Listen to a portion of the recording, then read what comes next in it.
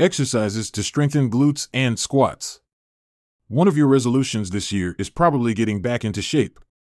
However, when it comes to whole body fitness, you shouldn't forget about leg days. They are just as important as your other exercises. According to Rondell King, a New York City-based personal trainer, doing leg exercises reduce your risk of injury, improve overall form, increase metabolism, and boost athletic performance. Moreover, working on your lower body can spare you from being associated with the term chicken legs. Aside from leg days, your glutes also play an essential role in your overall performance. It doesn't matter whether you're an athlete or not. Having strong glutes can lead to better posture and fat loss. Furthermore, you can also experience less back and knee pain as a result. But if you have weak glutes and often skip leg days, you can expect to experience difficulty with your daily activities. Moreover, it can also lead to a body that is out of proportion, strain your hips, experience back pain, and more. So if you want to start 2023 on a good note, here are 4 exercises you can do at home to strengthen these muscle groups. Don't forget to warm up. Whatever fitness routine you plan to have this new year, being ready is always a good thing to keep in mind to avoid problems.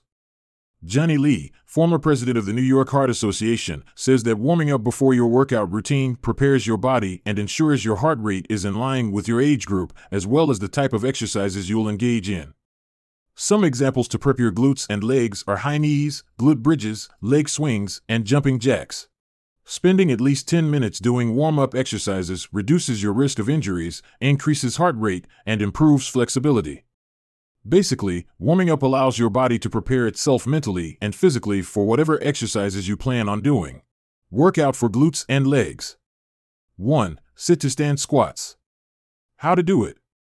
1. Stand in front of your chair and face away from it. Remember to align your feet with your shoulders and your toes facing forward. 2. Bend your knees and lower your hips down. Ensure that your spine remains straight with your head and chest raised. 3. Gently tap the chair with your butt but don't sit down. 4. Squeeze your glutes and hamstrings to lift your hips, returning to the starting position. 5. Repeat the previous steps and try doing 3 sets with 10 reps each. This exercise is perfect for people who often find themselves in chairs for hours every day. As the name suggests, all you need is a chair, ideally without wheels, and you're good to go. Essentially, what sit-to-stand squats do is strengthen your leg muscles and tone your quadriceps, gluteus maximus, and calves. If it seems a bit too much for you, try sitting down to rest after each rep. Pause for a moment whenever you need it. However, you can also try regular squats if you want that extra challenge. Unlike other squat variations, the sit-to-stand squat is perfect for people new to working out. The chair is there to act as a support as you work on your glutes. 2. Pistol squats. How to do it. 1. Stand with your feet hip-width apart and your toes pointed forward. 2. Extend your right leg forward, your foot flexed, and your toes pointed up. Extend both arms forward at shoulder level. Remember to look straight ahead. 3. Bend your left knee and slowly lower yourself to the ground. Stop when your glutes are a few inches above the ground. 4. Tense your glutes and use your supporting heel to lift yourself. 5. Switch sides and repeat the previous steps. If you manage to do pistol squats, you'll be able to identify imbalances in strength and mobility on either side. This exercise allows you to work on them and further reduce your chances of injury. Of course, it is also an excellent way to build up strength and improve your stability, control, balance, and flexibility. While the sit-to-stand squats are for beginners, this exercise is more difficult as it demands more strength, mobility, and control. But don't let it scare you. There are ways to modify your experience to make it easier should you need it. For example, try doing regular squats, using a chair as support, or doing pistol squats with a counterweight. Going for the easier and more manageable route can reduce your chances of injury. 3. Goblet squats. How to do it. 1. Stand with your feet hip-width apart and your toes pointed straight. 2. Hold the kettlebell with both hands as if you're holding a goblet. Bend your elbows to ensure that your hands are positioned near the center of your chest. 3. Look straight ahead and engage your core muscles. Ensure that your spine remains straight. 4. Press your hips back and bend your knees. Remember to inhale as you do this step. 5. Press through your heels and return to the starting position. Remember to exhale as you do the step. 6. Repeat the previous steps until you finish your reps. Doing goblet squats lessens the chance of injuries, prevents knee pain, and improves your overall jumping performance. Moreover, it is an excellent activity to perfect your squat form. It prevents you from making common beginner mistakes, such as leaning too far forward or allowing your knees to cave inward.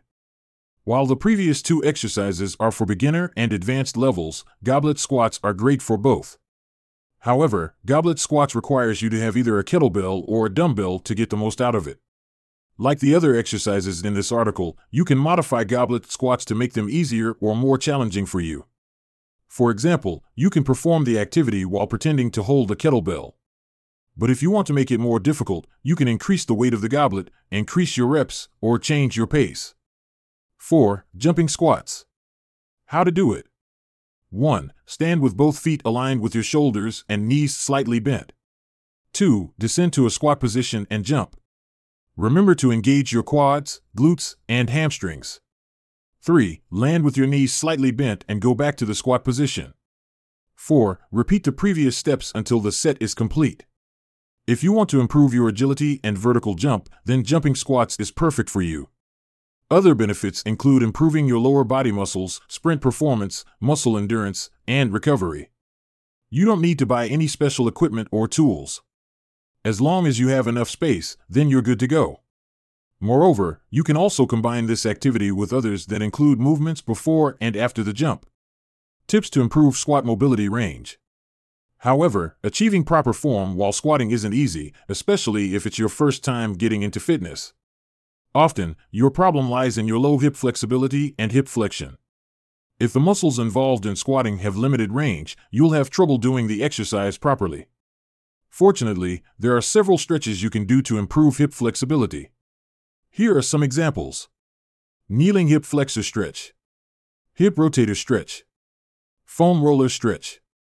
Lying hip rotations. Psoas quad stretch. Takeaway. This new year is the perfect time to get into fitness and improve your overall shape. Of course, you should never forget leg days, as your lower body is essential in plenty of activities and sports.